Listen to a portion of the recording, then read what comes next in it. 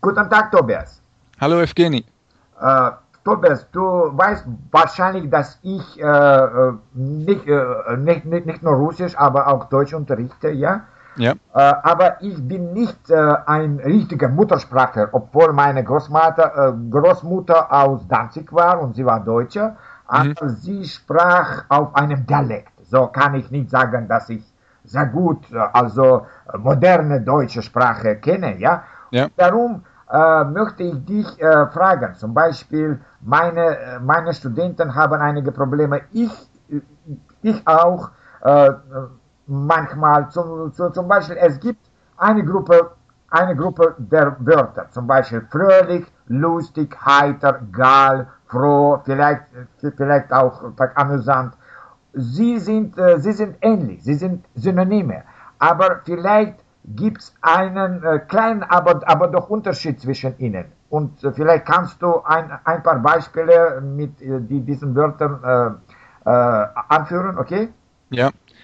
Also grundsätzlich sind die Wörter wie fröhlich, lustig, heiter und amüsant austauschbar. Sie sind für ziemlich alles verwendbar. Ja. Nur das Wort geil unterscheidet sich nochmal deutlich von den anderen, da das Wort geil eigentlich sehr umgangssprachlich ist und Ja. das eigentlich nur im engen Freundschaftskreis oder Bekanntenkreis verwendet werden kann, weil das sonst sehr unhöflich wirken könnte bei fremden Leuten. Sehr gut. Also geil sollte man schon mal nicht in seinen Wortschatz übernehmen, wenn es geht, als Fremdsprachenlernender. Ja.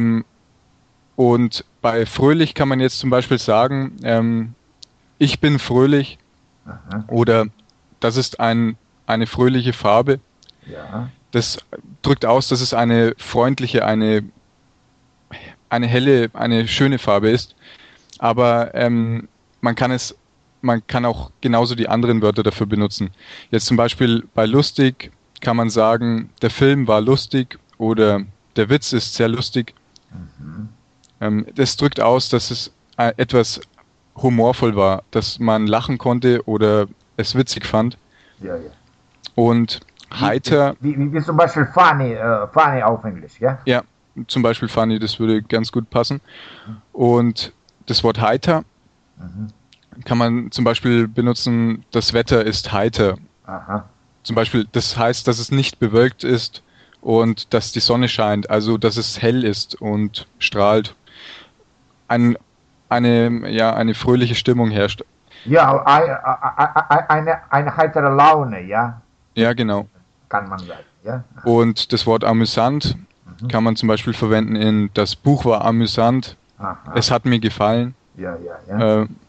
Das, man kann natürlich genauso sagen, das Buch war lustig oder heiter, aber das hört sich nicht so passend an wie amüsant.